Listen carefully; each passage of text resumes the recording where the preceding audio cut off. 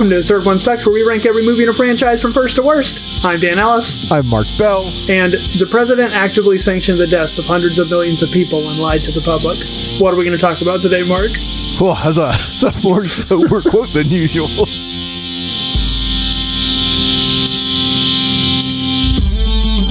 Today we're talking about Kingsman, The Golden Circle, an action spy film directed by Matthew Vaughn and adapted by Vaughn and writing partner Jane Goldman from the comic series written by Mark Millar and Dave Gibbons. Kingsman, The Golden Circle premiered on September 18th, 2017 in London and stars Colin Firth, Taron Egerton, Mark Strong, Julianne Moore, and Halle Berry, among others. Man, there are Jeff Bridges is in this movie. Pedro Pascal is in it. This is a crazy movie for cast. That's a very stacked cast, for sure.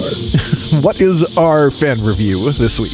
Our fan review this week comes from Google Fan Reviews from Sophie Semple 2 years ago, who said, 1 star. The amount of F words is disturbingly uncreative and annoyingly distracting.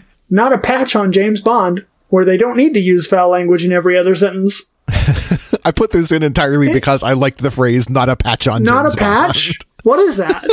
That is a question. Britishism. It must be, bruv. Man, all right, we got a whole Kingsman movie to talk about here. We have a whole Kingsman. When's the first time you saw this movie, Mark? I saw this movie back to back with the first Kingsman movie a couple of years ago. So whatever I said last podcast is true for this podcast. My buddy Brian was just like, you got to watch these. And then we watched them. Yep. I also, whatever I said last time, that same thing. I watched this one back to back with the first one. After again, I messaged you and was like, that was sick as shit. And then I immediately was like, oh, well, I'm going to watch the sequel now. So let's get into this one. We are roughly a year later from the end of the last movie. They take a little bit to tell you it's been a year. Yes. Big beats to remember is that Harry Hart, a.k.a. Galahad, died in the last movie, and so Eggsy's now Galahad. Because technically at the end of the last movie, he still, I think, wasn't a member of Kingsman. Or I guess he was at the very end, because he had, the suit and umbrella or whatever. Sure, that's what makes it official when they give you your umbrella. They give you the umbrella. When you can do a good Mary Poppins impersonation, that's when you get to join the Kingsman. Oh, my kingdom for a Kingsman, for a backstory where Mary Poppins is a Kingsman. Oh, man, yeah. So, Eggsy is now Galahad and still dating, inexplicably, the Princess of Sweden, who I did not expect to be a recurring character in these films. She's back. Look, Mark, there are a few ways to a man's heart, and one of them is apparently the back door. Yeah, as Sir Elton John will inform us later in this film. Goodness. Look, we want to not bring it back up, but she once again makes a little wink and a nod to it in this movie, and I'm like, we didn't need that. We don't need to... Yep. We don't need to be reminded that you all are together because you like it up the butt. I'm not shaming anyone. It's just a real weird plot device that got them together. So the movie kind of kicks into gear when Charlie remember Charlie? Charlie is in this movie too. This is the worst part about this movie is not the fact that he has a robot arm, which we're about to find out, which is cool. Sure. I always love a robot arm. It's the fact that he survived the end of the last movie because he got, I guess, electrocuted in the face, and that did something to make it not go off correctly. Yes. But somehow but this is what helped me, Mark. It didn't blow up his head like it was supposed to, and instead, it just blew up his voice box, his larynx, and his entire right arm. Correct. What? That's right. You got it exactly right. You know how those things are just famously nothing in between, just those two things, and it's implanted behind his ear. The voice box is connected to the arm bone. That's the way it works. I don't know what I'm going to explain, Dan. This makes perfect medical sense here. Sure. If you say so. When Eggsy tasered Charlie, it made the implant malfunction, and then it exploded out through his throat and hit his right arm. What? If you ever needed more proof that this was a Kojima-ass fucking movie, it's the fact that the second one is somehow just even wilder than the first. And Oh yeah. The first movie takes a little while. Like it's silly from the beginning, but like it takes a little while to sort of get there into its full silliness. This movie just starts from, Charlie had his voice box blown out and it broke his right arm or tore his right arm off. What do you want from us? And now he has a robot arm. He's got a robot arm. He's got a robot voice. What? Go on. I'm just really annoyed that the movie just spackles over that and acts like we should just be okay with it. Well, what's great too is that so Charlie's going to ambush Eggsy on his way home. Yeah. And it turns into this kind of windy car chase. It's a good car chase. It's fine. But, it's fun, at least. But what happens is Charlie's arm, the cyber arm, the robot arm, whatever, gets cut off. So he loses his arm again, right? Right. And then that be traumatizing. And then that arm inside a car hacks into the Kingsman servers. Yeah.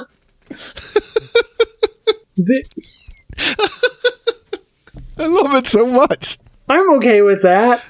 But I do stop and I wonder, like, when you designed that arm, unknown engineer that we don't know, because Poppy, our villain, who we haven't been introduced to yet, she has robots of varying levels of intelligence, and this arm can apparently act and move around on its own. But does Charlie know that?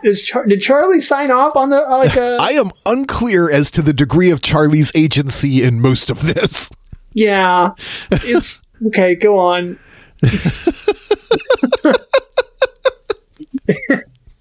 This is going to be this episode. There's going to be a lot of this. Yeah, boy. Listeners, buckle up. The plot in this episode is barely there. It's a plot, and there's some fun characters. Okay. So the arm hacks into the Kingsman servers, which, technology, that's what it does. Yeah, sure. The number of movies that have featured hacking during car chases in the last 4 to 5 years is pretty astounding. It's just like a common bit now. It's got its own TV tropes page. So Eggsy goes off then to have dinner with his girlfriend, the Crown Prince of Sweden, or whatever, Princess of Sweden, and her parents. He's meeting the parents. Sure, because they're alive, I guess. Yeah. They kidnapped her in the last movie, not the parents. What? Nope. If they're alive, she's not the acting. I'm Mark. This is one of those movies that if you look at it for more than like a second, it starts to unravel. Yep, it sure does.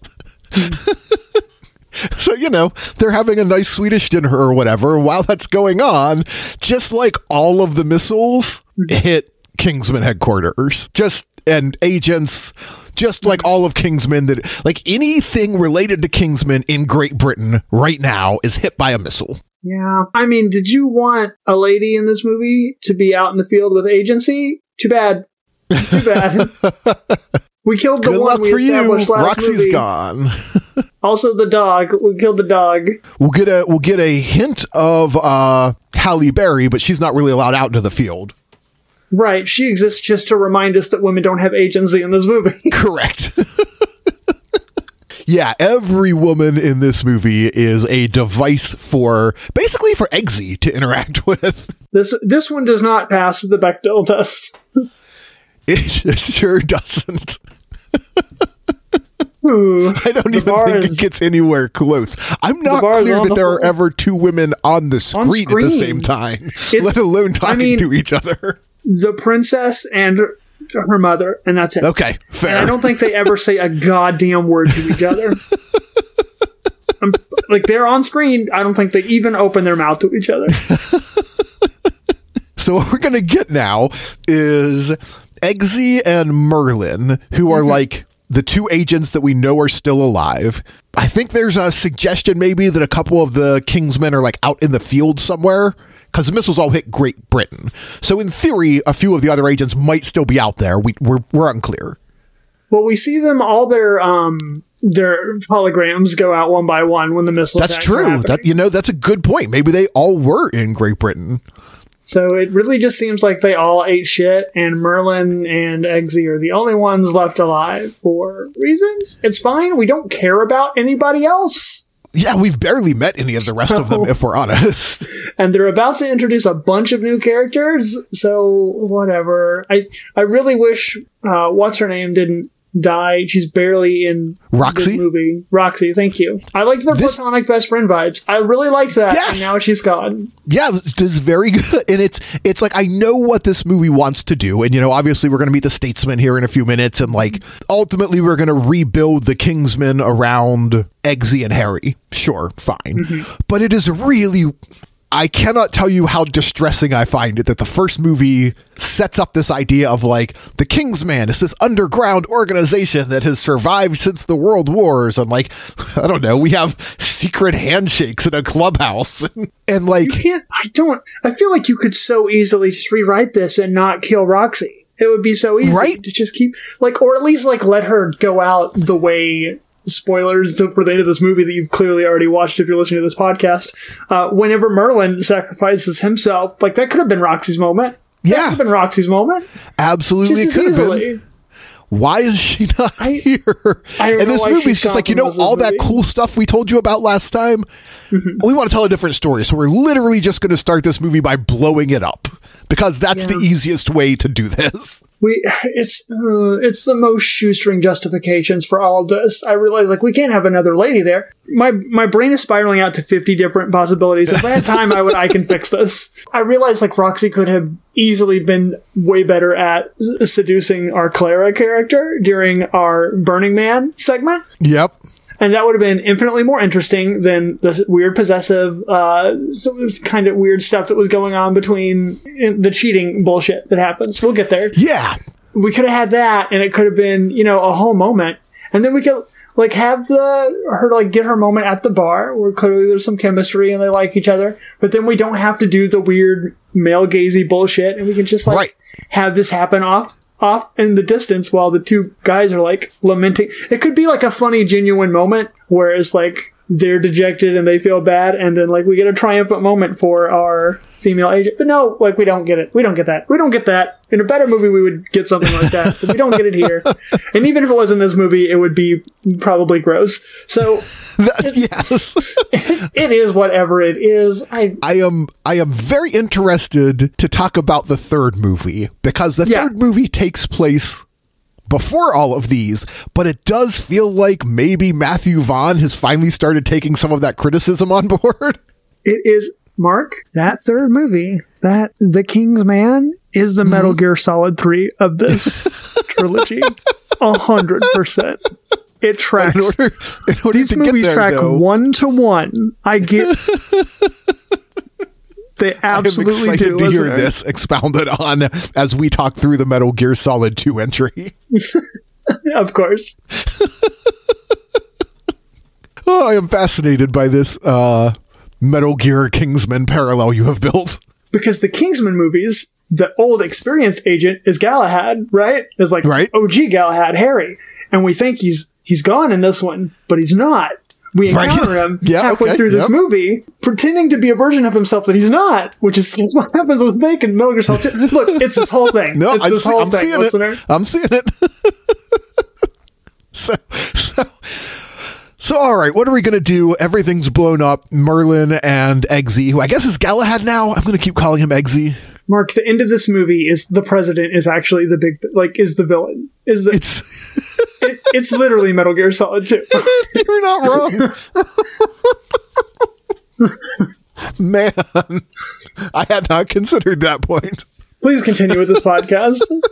I don't know. Now I just need to talk about Metal Gear Solid. We could look that in another world. That's the life we chose for this podcast. All right, so Eggsy and Merlin are going to follow what are called the Doomsday Protocols. Of course. Which is, On the nose. Good. Yep. That's the correct name for like spy protocols. Yep. Yeah, sure. And it leads them to the Statesman organization, which is just like the United States version of the Kingsmen. It's their cousin organization or something. How do we want to talk about the Statesmen, Dan? Ooh, well, there's some good old boys. So here's the thing about the Statesmen. They're all named after whiskeys or whatever. Beverages, which, fun. Okay, sure. It's got a very like yeehaw cowboy vibe. Sure. Which, okay, that is definitely what Britain thinks America is. So that tracks. Yeah. Look, it is exactly what Britain thinks like Southern culture is. It's definitely that. It's definitely like their trope of a cowboy, like being filtered through that lens of things. This is my problem with it. Because I live in America. Right. And so I am familiar with all of the problems of not just America, but in particular the American South. Yeah. And so like half of my brain is like, man, these yeehaw cowboy agents are very fun. And the other half of my brain is like, there's a reason that the only POC and woman in this organization isn't allowed to do anything fun. Yeah, they really gloss over that, huh? Yeah. Because I really want to, this is what I want to talk about, because I really want to like the Statesmen, because like they lean into all of the fun, like glossy versions of the American cowboy. And they do it like the acting is very good. Pedro Pascal is great. He's Chilean, so like there are people of color in the Statesmen doing things. Yeah, I'm sorry. I shoved POC and woman together into kind of one category, which was not smooth of me. Oh, yeah. Yeah, definitely the only person who is... See, I thought you meant either, because it is absolutely the only woman there. But it's also the only woman of color. So that's why the qualifier was throwing me off a little bit, I guess. Yeah, no, because Pedro Pascal's kicking around, being awesome. Jeff Bridges is born to be a cowboy. He's great. Yeah. It's all very fun, and I really dig it, but also, again, like there's just so much baggage for... those of us who live in America around a lot of these trappings. Yeah, I noted while watching, I was like, these cowboy people who are the heroes is who like bigots think they are. Yes. I'm in Oklahoma. Yes. I am uniquely qualified, y'all. That's true. Have you seen the musical? Okay, so we are not okay, despite how that song is. Okay. No, they are, it's what bigots think they are, is what the Statesmen are. But then, like, the people in the bar are actually what the people around here are like. Correct. I was like, these people feel like tropes. They don't feel like people I've actually met, is what I was telling myself through this movie up until they got to that bar. And I was like, oh, there they are. Those are the people that actually live around here. Which, if we're being fair, is also what Kingsman 1 did for, like, snooty... mannered British people, right? Like we got the version, we don't live there, so we got the version of them that is basically the American stereotype of like that Brit. And it also did not touch on the historic classism and racism built around the British class structure. So I guess we're on brand is what I'm saying. Yeah, it barely touched on all of that. And the first one, there's a few just little like, any class critique was really buried in that. Sure. That first one. I mean, as much as I like that first movie. So, okay, we're meeting the Statesman here. As aforementioned, Jeff Bridges is kicking around. He's great. Just basically being Jeff Bridges. He rules. Yeah. It's great. Look, maybe Jeff Bridges has done a bad, I don't know, internet, probably. You'll tell me. It's fine. I'll Google it the second I get off of here, and it'll be like, he choked a puppy to death last week, and I'll be like, ah, shit. Because that's internet. That's the internet. That's celebrity. That's white men. That's all those things. You know, he's Jeff Bridges, and he's charming in all the things that he's in because he's a good actor. Because he's great. Channing Tatum is here. Yeah, Channing Tatum's here. Tequila, right? He's fine. Yeah, I don't know. I don't love him in this. I like our cliffhanger with him where he looks ridiculous. I don't know how to feel about him just as Tequila at the start of this movie. I don't love him. He's here. He's luckily not here for long. Right, yep. Instead, we get Pedro Pascal, which I'm much happier with. And I think this is a tremendous performance by Pedro Pascal because I do not like him. but I like Pedro Pascal. Yeah, he is here being Agent Whiskey. Yes. So that's what we've got. We've got Whiskey, we've got Tequila, we've got Jeff Bridges, who I know has a code name, but is just Jeff Bridges. It's Champagne, and he goes by Champagne, which is one. Very good. And then the only woman there is ginger ale. Not even alcoholic. How quickly can we infantilize the only woman in the room? The misogyny is you could cut it with a knife. Sure, yeah.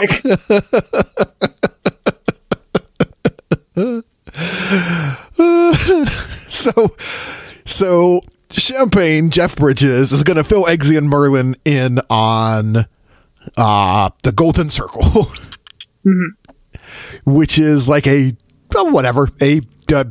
international terrorist organization fronting as a pharmaceutical company. Yeah, I'm glad this is fiction. Yeah. Boy, that would really suck, wouldn't it? It'd be really horrible if people were dying because they couldn't afford their insulin. Yeah. Well, again, much like the last movie was really looking at like eco-fascism and classism, the general vibe of who is the bad guys here, it's correct. Like, it's pastiche and whatever, but it's just sometimes it feels like these movies, it feels like we have a really earnest, like trying to do the right thing liberal making these movies. Yes, yeah. And they're just not quite bridging that gap of like landing the message necessarily every time. I think that is a very good way to put it, is it is an earnest liberal take. It's not a leftist take, but it's looking to the left and it's trying its best. Did you expect us to talk about politics in this? You should have, because it's the two of us, and number the two, because we started it with the president actively sanctioned the death of hundreds of millions of people and lied to the public. Which, as I told Mark, to my chagrin, no matter when this comes out, is still going to be relevant. That quote is evergreen. Hooray. I hate it. So they have to sort of figure out this whole golden circle thing. And the way they're going to get on the inside is they have tracked down Charlie. Remember Charlie from a minute ago? Yeah, he's in the movie still. His girlfriend, Clara, who they believe is also like a member of the Golden Circle or whatever. Sure. I wish it was Clara from Doctor Who. I forget the actress's name. It'd be cooler if she was here. That's all I'm saying. That is Jenna something. Coleman. Jenna Coleman. Yes, thank you. So initially, Eggsy and Tequila, Channing Tatum, are going to team up to hunt for Clara. I am unclear how to discuss this point of plot either. The word membrane is used all too often for my taste. The plan is apparently to get close enough to her in a biblical sense. Yeah. In order to implant a device in a mucous vagina. They have to put something in her vagina. Yes. It's a wild... It's very weird, right? Vaughn okay? Is Matthew Vaughn okay? Here's the thing, Mark. I'm the thirstiest human being on the planet sometimes, is what it feels like. And even I'm like, you put this in your script? This is... okay. Nobody... You're a grown-ass professional, and this is what's showing up in your movie? Nobody said maybe rethink that one? Maybe we don't need to do that exactly? Including, we don't need a CGI sequence of it? Yep. We need to CGI it out, and then we need some close-up camera panning. It's... Oh, my God. This part of the movie's so wild. They go to, I don't remember the fuck where. It's basically Burning Man. They go to not Burning Man. And they have to... It ends up that Channing Tatum can't go because suddenly he has a blue rash. Yes. And so we have to sub in Pedro Pascal, and the entire crowd went wild. The entire crowd was like, yes, good. This is an acceptable trade. 100%. Yes. Correct. But Pedro Pascal in this movie is like, look, if you're from where I'm from, we all have an uncle who is Pedro Pascal in this movie, who's just uncomfortable. He has the mustache and everything. He's just a little too uncomfortably horny all the time. And it's weird. It's weird and uncomfortable. And Pascal plays the shit out of it, honestly. And I like, to the point to where I don't like what I'm seeing on screen, even though I like Pedro Pascal. Right, I'm like, right. He thinks he's very charismatic. And like, I'm sure to other men his age, they really think he's like the coolest guy. That is exactly right. Exactly right. To everyone else, they're like, your uncle's skeezy and weird. Yep. Skeezy is exactly the word I have in my handwritten notes, in fact. I do not want to talk to you.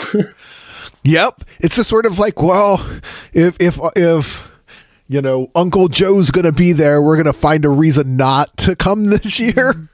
Because it's getting uncomfortable the way he's looking at his cousins. Right. Yeah. The deacon board of my church growing up was like 80% this guy.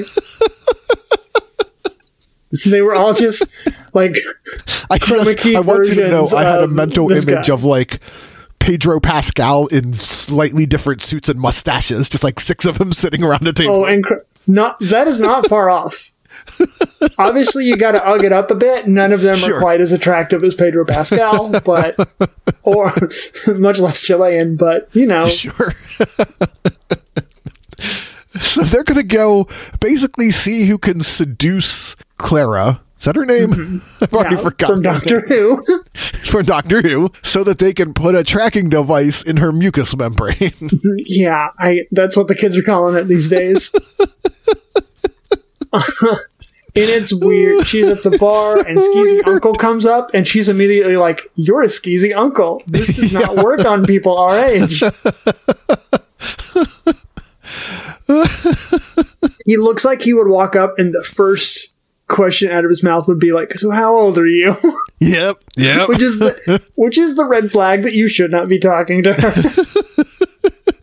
And he's, as you say, Pedro Pascal is like, he is one of the most likable actors in Hollywood right now, for my money. Yeah.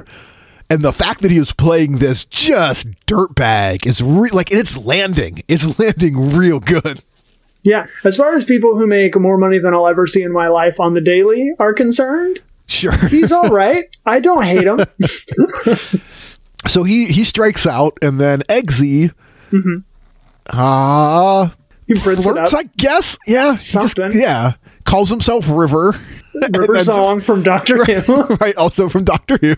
And then he just goes in and gets his flirt on, and all is well, except for, of course, his Swedish girlfriend is not particularly pleased about this mission point. He walks up, he looks Pedro Pascal's character in the eyes, and he says, "Sit down, bitch. Be humble." The number 4 here in Hot 100 single 2017 by Kendrick Lamar. Oh, all right. Now the podcast is going. Now we're going. It's weird. I know I'm struggling to get through this chunk of the movie, but that's because this chunk of the movie is very weird and I am uncomfortable talking about it. Yeah, it's a very awkward part of the movie. He goes in to seduce this woman who, I mean, I don't know, doesn't really have to do anything. She just kind of seems down to clown immediately. Yep. And then, like, I do not think for a second Eggsy had to do anything to be charming here. Sure. Showed up as like a middle of the road white boy with a British accent in middle America. and like clearly Clara from Doctor Who has a type. That's all I had to do. So like they get in there and then he's like about to go do the thing, and now is when he stops and goes, "I should call my girlfriend." Yeah. And make sure she knows I'm about to do this. It's very amusing to me that the first words out of her mouth when she's like, "I gotta go to the bathroom," she's like, "You just go on me." Like, I feel like here's what I think we're learning, Mark, is that I think low-key we're learning about all of the director's kinks. Matthew Vaughn's very specific kinks. Matthew Vaughn's very specific kinks are he loves anal, he loves pissing on people, he's big on golden showers. What will we learn next movie? who's going to be really into choking for something. It's going to be incredible. Again, we're not kink shaming. It's where they're inserted into the movie that always feels weird. It's never feels casual. It always feels like he really fought for those lines to be in there, and everyone else in the room was like, we don't need to, Matt, buddy, we don't gotta do all that. We probably didn't, especially not in a movie where you don't have any of your female characters saying anything of consequence. Right. Like maybe we don't need this. We don't need that. And like, she is clearly the one into the pissing, whatever, but that character was written by, other people. Yeah. that character didn't like come out fully birthed in a vacuum.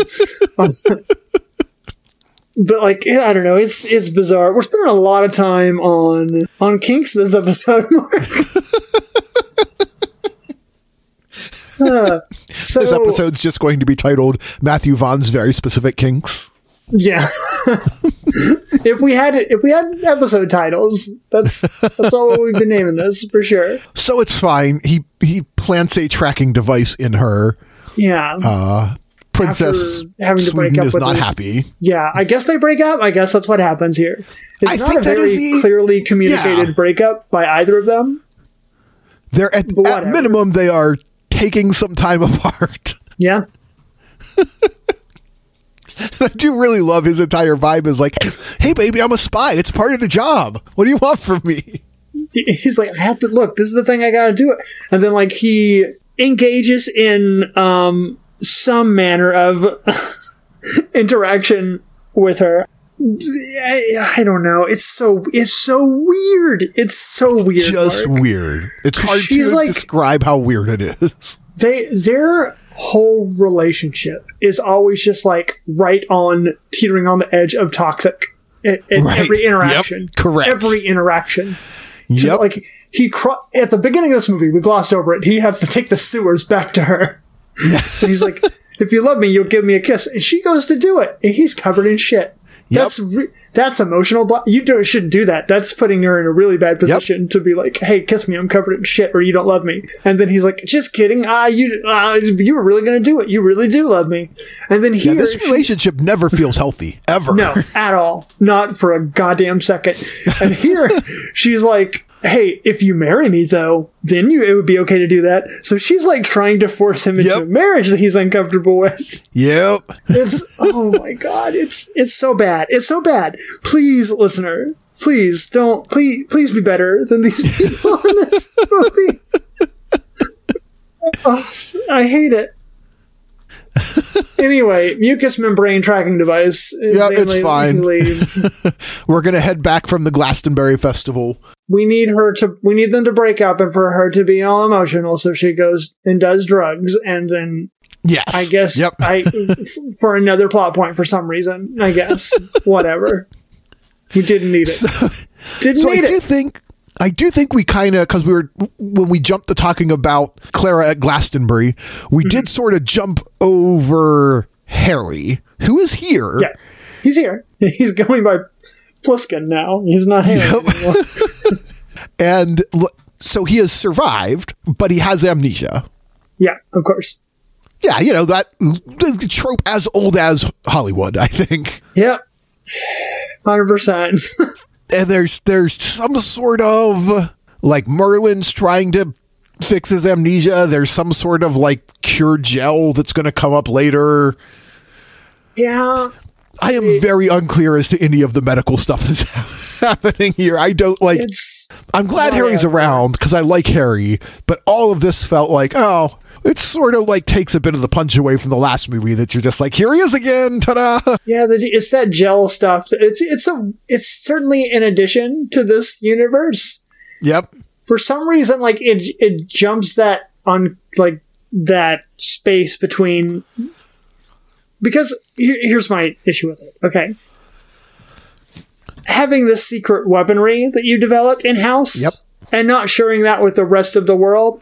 That tracks to me. Sure. Yep. These are white nations. They want to keep all the best boom booms to themselves. Why would you have this? And again, I think the answer is they're in America. Why would you have this medical tech and then not share it with people? It also, to be fair, sort of crosses, and this is a comic book universe, and it's, people die and come back. Like that's all very comic booky. It's fine. Right. Something about the gel, and I don't know why, because the last movie featured like a device that used your cell phone to make you mad. Like that was the basic plot device last time. But something about this gel, to me, is one step too sci-fi. Like it's fine, and I do like it. It just feels just a little out of step with the universe when it's introduced. Yes, that's what I'm trying to say. Yep. Like I do like it, but it does feel like, just like a little, maybe you took like a little, because the thing about the phones making people angry and start killing each other is because it was like layered in a bunch of metaphor. Like there were real world analogs to be like, like social media does to people. Yes. So that it was, we could relate it through actual lived experience. Whereas magic bullet wound fixing gel, it stands in this movie for magic bullet wound fixing gel. It doesn't have a There's no metaphor being made. Yeah. Nope. And ultimately, what's going to bring Harry back? Because I don't want to Harry's got amnesia. They try to wake him up a few times. Whatever. Right. It's fun because Colin Firth has fun acting it, but it's a little lazy and gets a little too close to making fun of some mental health stuff that I don't like. He has a traumatic brain injury. It's like, every time disabled people are in a movie, I have it makes the movie, I'm glad you're here. Technically, this character is disabled at least. God knows the actors never are. Right. It's always a weird thing for me. I do like that, he has an eye patch and he's not the bad guy. So that's kind of nice. Yeah, that's something. Yep. That's, I guess, even though people do grimace when he takes the patch off. Don't love that. Yeah. But I don't know. It's bizarre. It walks a really weird line there where I'm not entirely comfortable with everything that's going on there with these people who are sustaining, head wounds. They're having traumatic brain injuries. And then they're suffering from short-term amnesia, and then they traumatize them back into remembering things. See, yes, this is exactly what I'm getting at. Is it's a very classic, you got hit on the head, so we'll hit you on the head again. Mm-hmm. But it is so they've tried a few things to get him to restore his memory. And what works is Eggsy finds a dog who looks very much like the beloved dog that we saw in the last movie. Mr. Pickles, and threatens to shoot him until Harry regains his memory. And I know amnesia is a movie device. Again, old as Hollywood. I get it. I know. It's lazy. It's fine. Whatever. It is what it is. It makes me so uncomfortable that we're just going to force you through some trauma to fix this. Yeah. It's, it's just not my favorite part of the movie. It's not great. It happens twice in this movie, and either time, it's not the best device to just re-traumatize somebody who's been traumatized in order to wake them up or whatever. I don't love it. The whole thing it just feels messy. It doesn't ever, so much of this just doesn't feel like it has substance to it, like that first movie did. It's like all the set dressing in the first movie felt like it contextually had a purpose for the story they were trying to tell. And in this one, it just very much feels like we gotta get Colin Firth back for the sequel. How are we gonna do that? And even once his memory comes back, his this is so tough to talk. His coordination isn't back yet, and his peak physical performance isn't back yet. I like that. I don't like that it's hand waved away as you can just get it back if you try hard enough. Yes. I like exactly because he's missing an eye. His depth perception is going to be fucked for one. Yes. Two, there's probably going to be some manner of coordination that's going to be off anyway because he had brain damage. So just let it be a thing that he's gonna not be perfect by the end of this movie. That'd be great if he could not work his way out of his disability. Just let it. Yeah, let it be. You got exactly where I was going because I really like it, and then it becomes but if you really just try hard enough, you can shake this off, and that is what I do not like. Yeah. Because as you well know, that is the message that a lot of disabled people get, right? Why don't you just be happier? Why don't you just stop being lazy? Why don't you just try harder? And I don't think that's the point. Like, I just think probably, like most people, Matthew Vaughn just didn't think that deeply about it, but it's a bummer. Look, I'll get on my soapbox for 2 seconds. That is the number one thing, aside from the ongoing pandemic that's trying to kill me, and people aren't giving a shit. Aside from that, the number one thing that will get under my skin is whenever disabled people, chronically ill people, we get up and we try to advocate for ourselves whenever people are out of pocket about shit like that. And inevitably the response is, I wasn't talking about disabled people. Right. Yeah. We know that's why we're having this confrontation right now. When you said people broadly, you didn't include us. Yes. See the problem. Anyway. The problem may be that you don't consider us people. And they're like, you're right. We should start calling you people with this. And that's a whole other bag of worms. I'm not a fan of that particular type of language. Anyway. Yeah. Person first language, Dan? Yeah, I don't need to. You shouldn't have to remind yourself I'm a person before interacting with me every time. I should just. Disabled's not a bad word. You're okay. I promise you. That's the hill. I will die on that hill of person first language is bullshit. It was useful, and whenever we were making adjustments for it during the AIDS epidemic, because people were just out and out refusing to admit that these people were people, and it was a good way to remind just a bunch of stupid fucking bigots that these are people dying from this. But then we try to just make that across the board the way we refer to everybody. and oh my god. Yep. Without ever taking into account how those individual communities would like to be addressed. We can continue with this movie. Yeah, because we do have a cool bar fight now. And this is one of the better fight scene set pieces of this movie. I really enjoy this lasso bar fight a lot. Yeah, it's fun. I really like it when he Scorpion get over here's the dude. That's real fun with his own knife.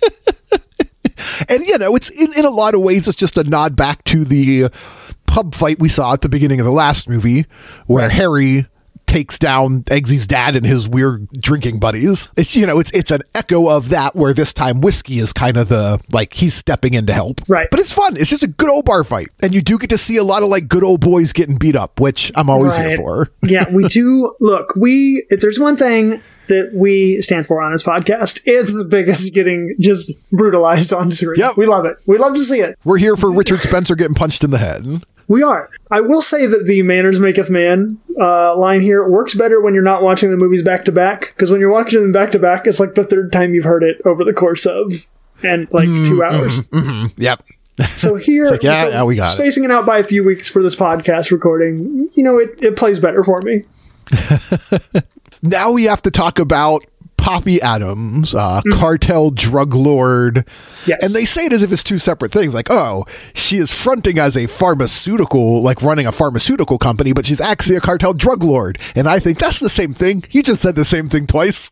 I think that's what the movie is trying to get at. Yes. Yeah, absolutely. But once again, it's not handling all of its things. Matthew Vaughn is trying his best and fumbling a lot of the time. Yeah. We'll get into specifically why as this movie progresses. So Poppy is going to announce to the world that she has put toxin in all the drugs. Yes, she's drugged her. Or all the bad drugs, I should say. Weed is on that list. It's very bizarre that they're just every drug, heroin and cocaine, and weed. Whoa, okay. I mean, look, here's the thing: is that they do this thing in this movie where she has to be profiting off of the distribution network is clearly not on the up and up for what she's doing. Yep.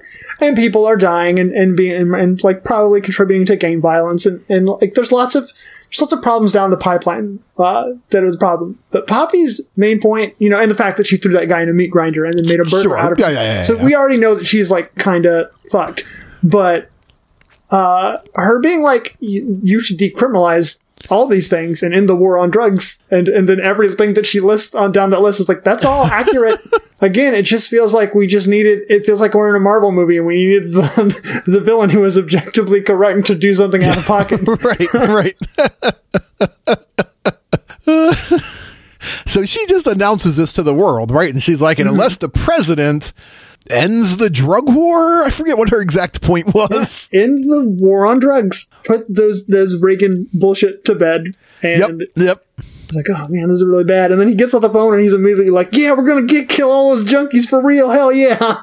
America. I loved that so much. I mean, I didn't, obviously, like I hate that, but it was it felt good. Yeah, I'm with you. It was one of those moments where you're like, that's exactly what this motherfucker would do. Yep. So he's gonna pretend for a bit that he's, doing things, but behind the scenes, he's just like, yeah, no, let all the junkies die. Who cares? Yeah, look, these people are basically not people, Mark. They don't contribute to society. Yep. And therefore, they have no value. And they have no value. Clearly. This feels weirdly familiar. I'm getting deja vu, and I might just need to shake it off. I don't see how this movie could possibly be relevant. It has robot dogs in it. It can't have anything, any sort of modern day parallel that is happening currently where people are being left to die. We should also note that the efficacy of the vaccine, because Poppy sounds like, oh, how a vaccine, which we'll distribute if the president ends the war on drugs. And the efficacy of the vaccine is proven via Sir Elton John, who is inexplicably in this movie. Elton John's here and has been kidnapped because he went missing in that last movie. And he's, I guess, just been a prisoner for a year here. Yeah, he's been here for a year. Sure. And he's basically here to just make another butt joke. And he's here to make butt jokes and get a check. Yeah. I mean, good for Elton John. Like, get yourself a paycheck, I guess.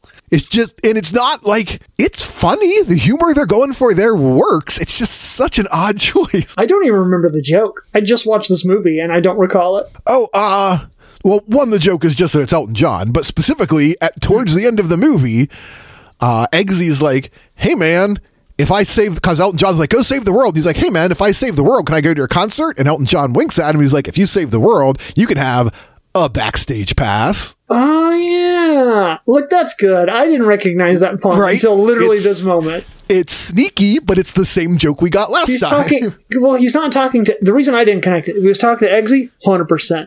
Because I think I almost made that joke on this podcast earlier. But he's talking to old Galahad. To Harry, He's talking to old Snake and not Raiden. Yeah. So that's Elton John. He's here to, inexplicably, I like Elton John in this movie. It's strange that he's here, but I can't help but enjoy it. Sure, it's fine. The robot dogs are named Benny and Jet, by the way. Yep. They're robot dogs. You mentioned that earlier. There are robot dogs in this movie. There are robot dogs that look like they're straight out of a Spy Kids in this movie. It's wild. We are about to get to... So we're not too far away from getting to what's called Poppyland. Uh-huh.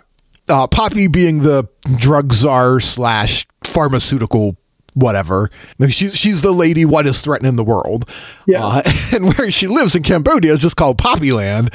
And we have to go through Italy yet. So there's some plot to get there. But boy, once we get to Poppyland, things just go wild.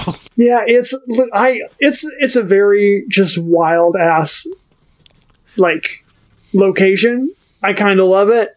Yeah, but like it feels deeply bizarre. It feels like we It feels like we crossed the whatever like the international date line is for like the divide between Bond and Austin Powers. It feels like we crossed that in this movie. Yeah, we are cleanly on the Austin Powers side of the spectrum now. We have crossed the spy film Rubicon.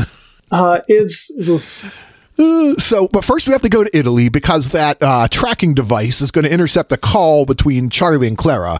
Clara calls Charlie. She's like, "Oh no, I'm getting the blue rash. I'm going to die." Per whatever that Poppy woman said. Charlie's like, no problem. The antidote factory is in Italy. Just get over here. You know where we went skiing once? Go there. Right. Go there. You took her on a work trip, buddy. If you didn't already hate this guy, he planned a vacation around a work trip. Yep. Okay. So, of course, they're going to follow, right? And they're going to they're going to get to the antidote factory, and those are some words. Those are okay. That is what's happening, though. You're not wrong. It's just very amusing. It really is. And it's a whole, like, there's a whole little set piece here. You know, it's a bit of a heist. Eggsy and Harry and Whiskey are going to break in, and they do, and they steal a sample so that, you know, they can take it back to the Statesman and they can retro-engineer it or whatever. But then Whiskey breaks the sample. Yeah. And that's like, I don't know. So what happens basically is like they have intercepted this call. They break in. Eggsy steals the sample, and then they are like attacked by some henchmen, like some golden circle-y whatever people. Sure. And Whiskey breaks the sample, like in the process of this fight thing, and then Harry just straight up shoots Whiskey in the head. Yeah, he's like, look, here's the thing. He is now a disabled person, Mark. And I am always on a disabled person's side. Sure. Yep. Legit. So whenever he's like, and because I have at least the ADHDs, I at least have a diagnosis for that one. Any number of neurotypicalities are going on in his brain at any number of times. So pattern recognition is always going with my brain. Sure. So just him looking around and seeing this fucking creepy ass uncle dude and being like, this is not a vibe. Something's off with him. Something's not good. He just broke the vial. He's putting things together in a way that, like, I'm like, I trust you. Sure. Yep.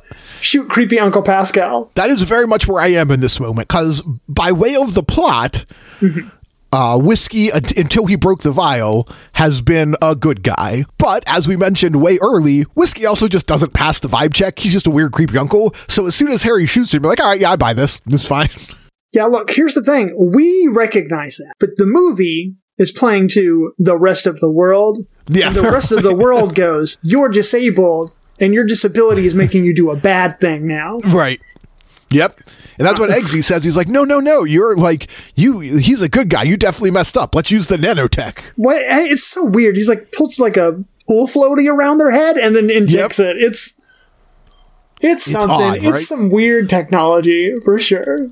Yeah, the nanotech just doesn't, I mentioned earlier, so I won't relitigate it much. It just doesn't work super well for me as a narrative device. But that's fine. Yeah. It's fine. You know what I do think is cool, and I wish was in any color other than blue? Whatever that fucking grenade was that he threw out there, and they're just like, all those people are just like crystallized or some shit. Oh, yeah. Yeah, That's cool as hell. And we only get to see it for 2 seconds, and it's like the worst color they could have picked for it. They could have been so much cooler looking in any other color. And very, like, that is another thing. When it happens, you think, oh, yeah, this could fit in the Metal Gear. Oh, yeah, for sure. That happened, and I was like, this is cool, and I like it, and I want to see more of it. We're never going to see this again, huh? Nope. Okay. So Charlie ends up, like, blowing up the factory or whatever. Right? That was Charlie. I'm a little foggy on this particular, like, this whole little mid-plot thing. It's all fine, but I'm a little foggy on detail. And Charlie blows up the factory. Yeah, he's talking to Clara from Doctor Who on the phone. Right. That's right. He's like, it's fine. Whatever stays in wherever the fuck we are, it stays there. And anyway, I'm blowing up. He just blows up. He just murks his girlfriend. Yep, he sure does. That's a bold ass move from somebody who was clearly jealous that she hooked up with your mortal enemy like 2 minutes earlier in this movie. Got over that one real quick. Somewhere right in all of this too, the princess calls Eggsy to say like, uh-oh, I got the blue drug thing. Yeah, I got the thing. Sure, whatever. We don't need it. I'm upset by that entire Absolutely doesn't need to be here. We don't. It's just here to keep her in the movie, I guess. And I'm still not clear why she's part of this movie. We don't need her to be. We don't need that. What was the? I don't. Is the idea that like Eggsy wouldn't work as hard to save all of the rest of humanity? I know that's fucked, right? Like, what is the implication here? That's the push he needed to actually save the world. What are we? Right. Why did we need this? I know, like, you want small personal stakes rather than big, nebula stakes. I get that. We're 2 for 2 now on those personal stakes actually being bullshit for him, and the bigger stakes being more compelling. So, which are apparently I get to do butt stuff, and oh no, I'll never get to do butt stuff again. Oh no. Oh no. My life will be incomplete. Oh no. She's got a body like a back road. Right. The Billboard Year in Hot 100 singles of 2017 says that was the number 8 single that year by Sam Hunt.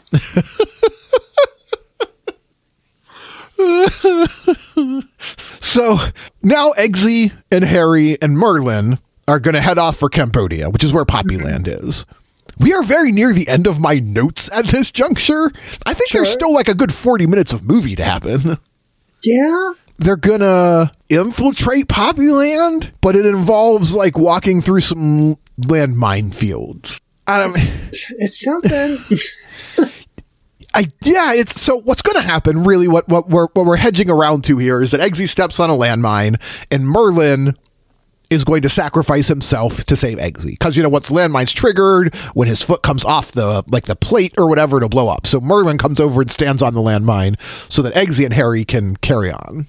And that's fine. I think you're right. That would have worked better maybe if we gave this piece of the story to Roxy.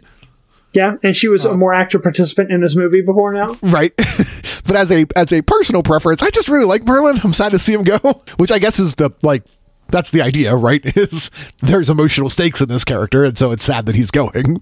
I guess. He's Otacon, though. We don't need to kill him in this. We don't need to do that. Yeah.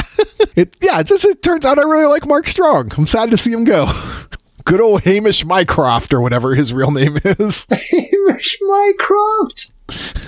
Oh, yeah, that's right. He does have a wild-ass actual name. His character. Yep. And then his name in real life is Mark Strong, which is... We didn't mention it, but Pedro Pascal's actual human name is Jack Daniels.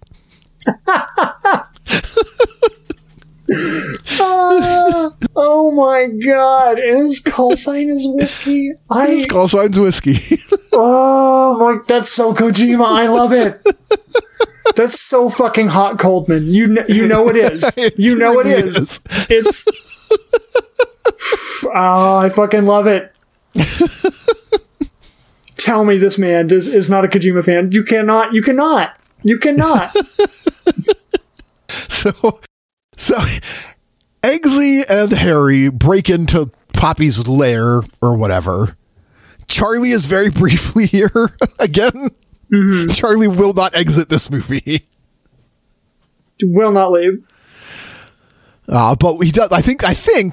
I mean, we haven't seen Kingsman 3 yet, so who knows? But I think Charlie does finally meet his end here. Eggsy kills him because Harry's off handling Benny and Jet, the robot dogs. How would they get themselves out of this one? How would he come back? He would just stand up and hold his neck and be like, ow. Probably the same way that he did with the arm, honestly. He's probably just going to be like, ow, I have a crick in my neck.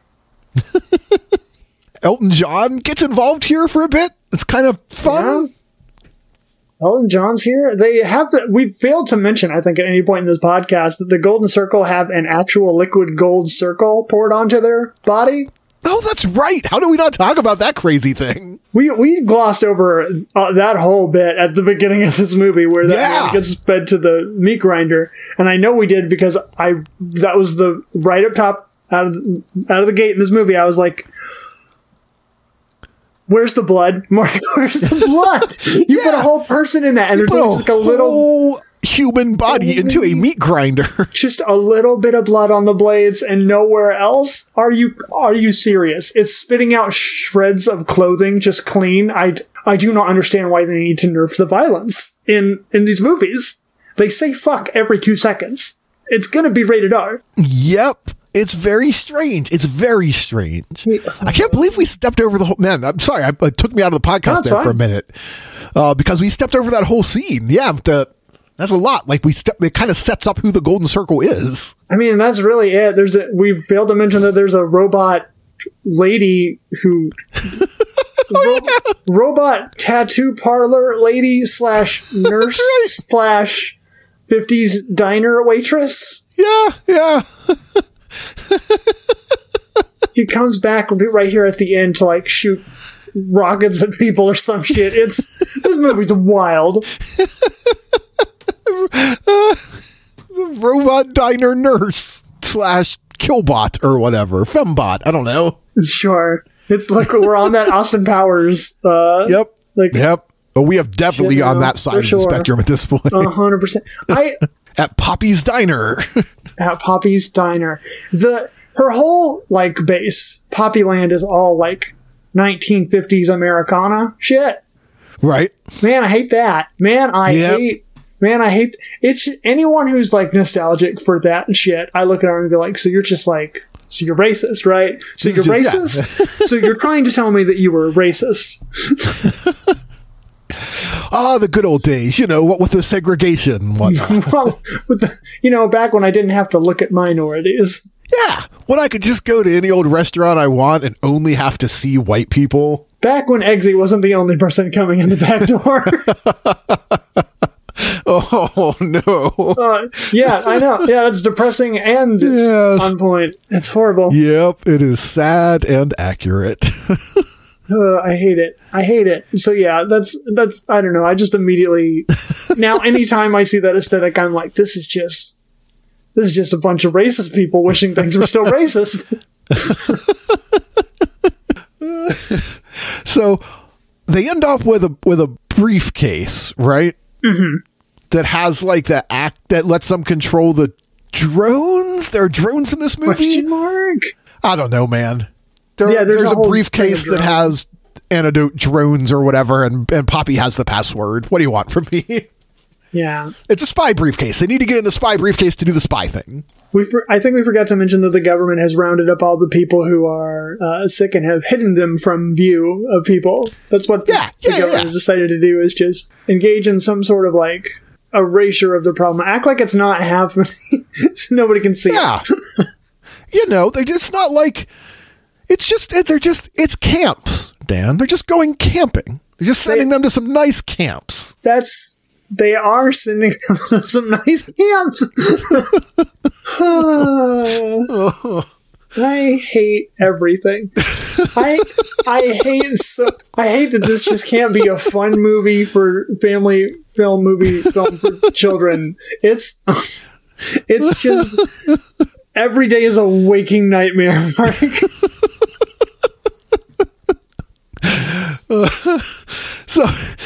So I think what happened is they just like inject Poppy with her drug toxin, right? Just a bunch of toxin. They just inject her with a bunch of toxin. She's like, all right, well, here's the password then, I guess. Mm-hmm. And she gives out the password right before she died. I figured there was going to be like a swerve and it would be like we dose some like sodium pentothal or whatever the fuck they use for their truth serum stand-in or whatever. Yeah, I figured that was going to be... No, she just gives it up right before she dies.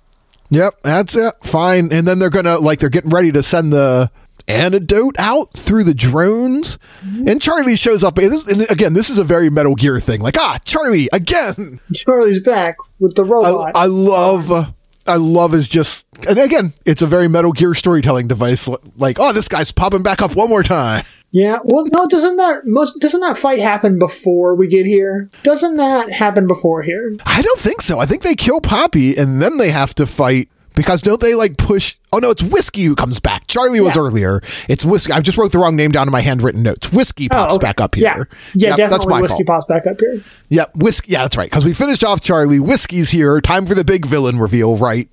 Turns out Harry was correct, although... All along. It was me, the non-white man in the organization. I'm not clear that Whiskey is exactly a double agent, though. Like, was Whiskey actually working for Poppy? Or was he just like, he heard the plan and he's like, nah, you know what? All drug users dying sounds okay. I'm going to fight for that now. Unclear whether he was like a paid off like inside man or because he says all we hear about is his motivations, but we don't actually find out if he's connected. We just right. He personally doesn't care because he's done that thing where like he's taken a personal anecdote in his life and has applied that very specific situation to a prejudice to a large swath of human beings. Yeah. I'm glad nobody does that. Two people who were abusing drugs were responsible for the death of my pregnant wife. Therefore, all people using drugs everywhere forever should die. And his unborn child. You have to remember that. You got it. It's always about the kids. That's true. Got to make sure the kids are in danger. And, Fine. But again, my takeaway wasn't that he was working for Poppy. It's just that when Poppy announced, like, what we're going to do is kill all the drug users, Whiskey was like, oh, no, I'm actually on board with that. This sounds great. Yeah. I could be wrong about that, but that was my takeaway. We're reaching a point where it feels like, and one more thing. Yep. And like we know we have to do the fight with this. I think there's a way to land that plane, and in this case, and it worked. I just don't know that they did it. Yeah. The motivations here were all a little sloppy or whatever. It doesn't feel like it quite came together. It does give us a fun fight between Eggsy, Harry, and Whiskey at the end. That's like we get to see Harry just turn into a fucking dolphin in midair and just go right through that hoop. Yep, he sure does. That's real fucking funny. And it's very, like, it's fun to see, It shouldn't work. Some guy tried that earlier and got cut in half. Why did that work for Harry? Who knows? Harry's special, I guess. He uses Kingsman power. Yeah, that's Solid Snake. He can do whatever he wants. Yes. He just points to his bandana, says infinite ammo. It's fine. It's Solid Snake. He's in the final boss fight. Mm-hmm. What do you want? This is just like a cutscene in a boss fight. It's fine. It would have been way better if the president of the United States came out with 2 swords and had a fight with you, like in The Rebel. I'm just saying that would have been a better ending. Yes. They end up just shoving him into the meat grinder. Remember the meat grinder we mentioned a minute ago? That's what happens to Whiskey. Yeah, I guess that's the Chekhov's meat grinder in this movie. Yep, that's what that is. If you show a meat grinder in Act 1, it has to go off in Act 3. And then, they use the briefcase to send out some antidote drones or something. I'm still unclear how this works. I don't understand what happens here. Coffee works for Amazon. People. I don't know. It's the tech of this franchise is nothing if not incredible. It just says, sure, why not? I feel like that's the meeting. That's what happens at the table. Yep. And that's it. I mean, there's a bit of wrap up, right? Like the president gets impeached, which from what I understand means he can just keep doing his job. Which, as far as I'm concerned, that means that he can not pay for any of these repercussions. Yep. Continue doing his job and then lose the next election and then run again 4 years after that. And Kanye's there for some reason. That's the next movie. Instead of Elton John, it's Kanye. Oh, God, no. Please keep him away from these movies. So Jeff Bridges, a.k.a. Champagne, says, like, hey, we bought a distillery in Scotland and we're going to rebuild the Kingsman. And now we'll be like brother agencies instead of cousin agencies or something. Sure. Look, they're from Kentucky. I'm not gonna push it. I'm from Oklahoma. I can make that joke. Well, they just bought, because they work out of a distillery, they're like, oh, of course the Kingsman should work out of a distillery. Here you go. You're my brother cousin now. I love it. Yeah, for some reason they're like, we're gonna, even though the Kingsman shop exists already in England, it's still there. It didn't get exploded, right? Or at the very least, it's there at the end of the movie. And then they're just like, you can sell our whiskey over there. What they're doing is they're just franchising out. They just want to make sure they're cornering a market across the pond. And they're acting like they're doing them a favor, which is very American. Very, very much. And then Champagne is like, hey, so, there are 2 you call Galahad now. That seems... But turns out we got a vacancy for an Agent Whiskey. Huh? You want one of you can come over here and be Agent... Wouldn't that be great? One of you could be Whiskey. Are either of you named Jack and or Daniel?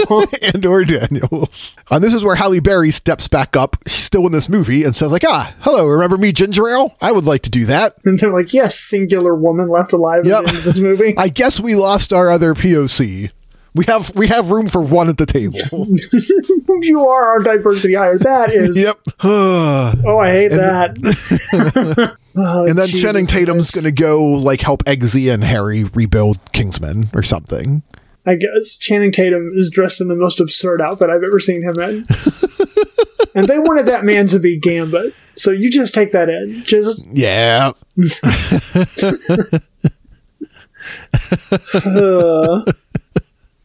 It's Ta-da! That's the movie. That's the whole movie. That's it. That's the end of the movie. Oh no, they do get married. Eggsy and the princess get married. Eggsy and the princess do get married at the end of the movie, I guess. Like, at least they infer it. We don't watch the wedding or anything. It's just like right up to the end. That's it. It's done. That's Alexa, play Despacito. Remix by Link Fonzie and Daddy Yankee featuring Justin Bieber. The #2 Billboard Year in Hot 100 single of 2017.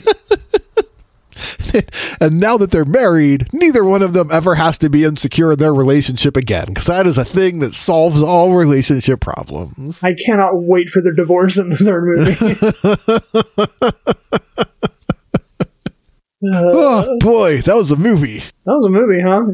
I do like a lot of this movie just because I like the style. Like you say, the sort of Metal Gear vibes of this storytelling. Very fun. Like you're having a good time during it. It's just when you're sitting down to talk about it, you have to confront all the pieces of it that sometimes you sit down on the mic and you feel like, I have to justify why I like this thing, and you can't. So you get an episode like this. Yep. Where we have to examine a lot of the bad things of a movie that I think we mostly kind of like. Yeah, I think we both have a pretty good time with this, despite it just being not quite sure what it wants to say. It's so weird that it's like, it feels like it's trying to say, like, yeah, we should decriminalize everything and treat it all as like a health crisis, all these health crisis issues as health crises. But at the end of the movie, it's always like, yeah, you don't need to be doing that. Yeah, I'm off this stuff forever. Maybe stick to the whiskey. It's just like one after another, them being like, drugs are bad. Though. Alcohol, though, is completely normal, and you should keep drinking it. Alcohol's great. Everybody loves it. Until your liver explodes. Yeah, it's just odd. And we're moving into ranking time now. Yeah, it's ranking time. I think it's fair to say that this movie is a little more uneven than the first one. That's one way to put it. It definitely goes for some bigger swings though. There's robot femme fatale diner lady. It moves more into science fiction even than the last one, I think. It's got a lot of names in it. Jeff Bridges and Halle Berry are just weird. Mark, is it a good movie? Is it a bad movie? Well, it's got a lot of names. A lot of names. So many names. And that's how I rate movies. How many names does this movie have? Yep.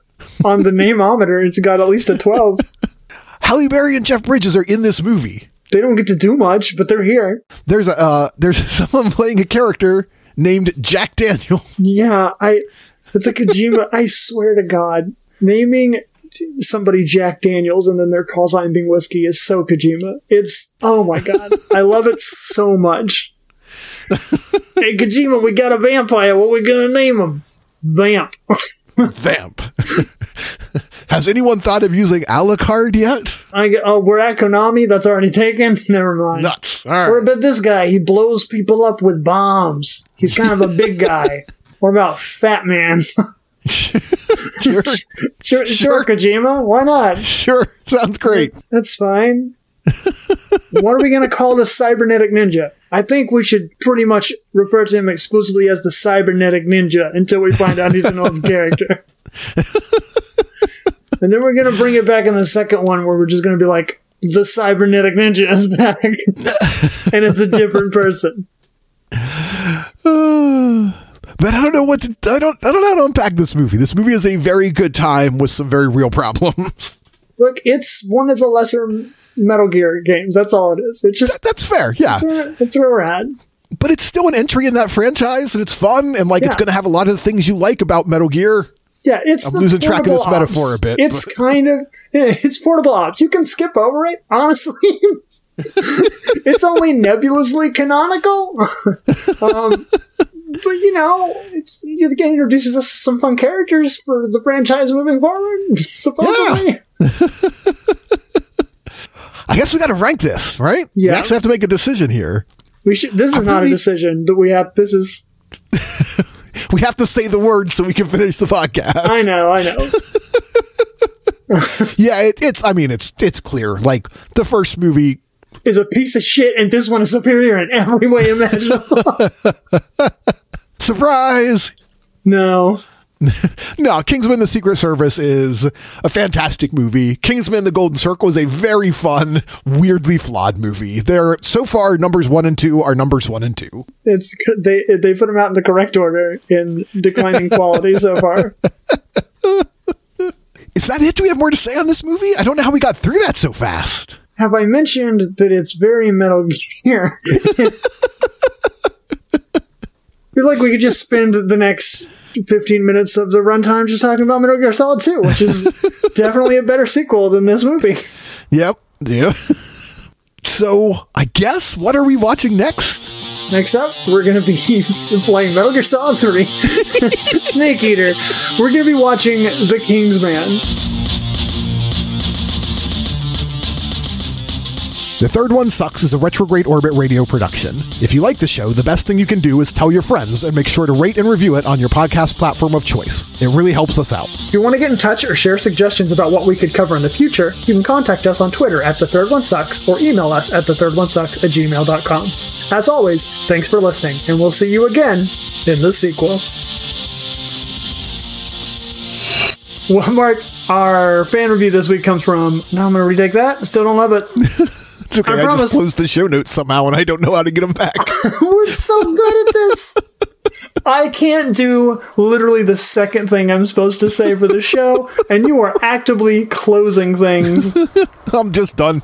We made it 2 minutes and 22 seconds. Yeah, 2 minutes into this podcast, and we're done. We should quit. We're frauds.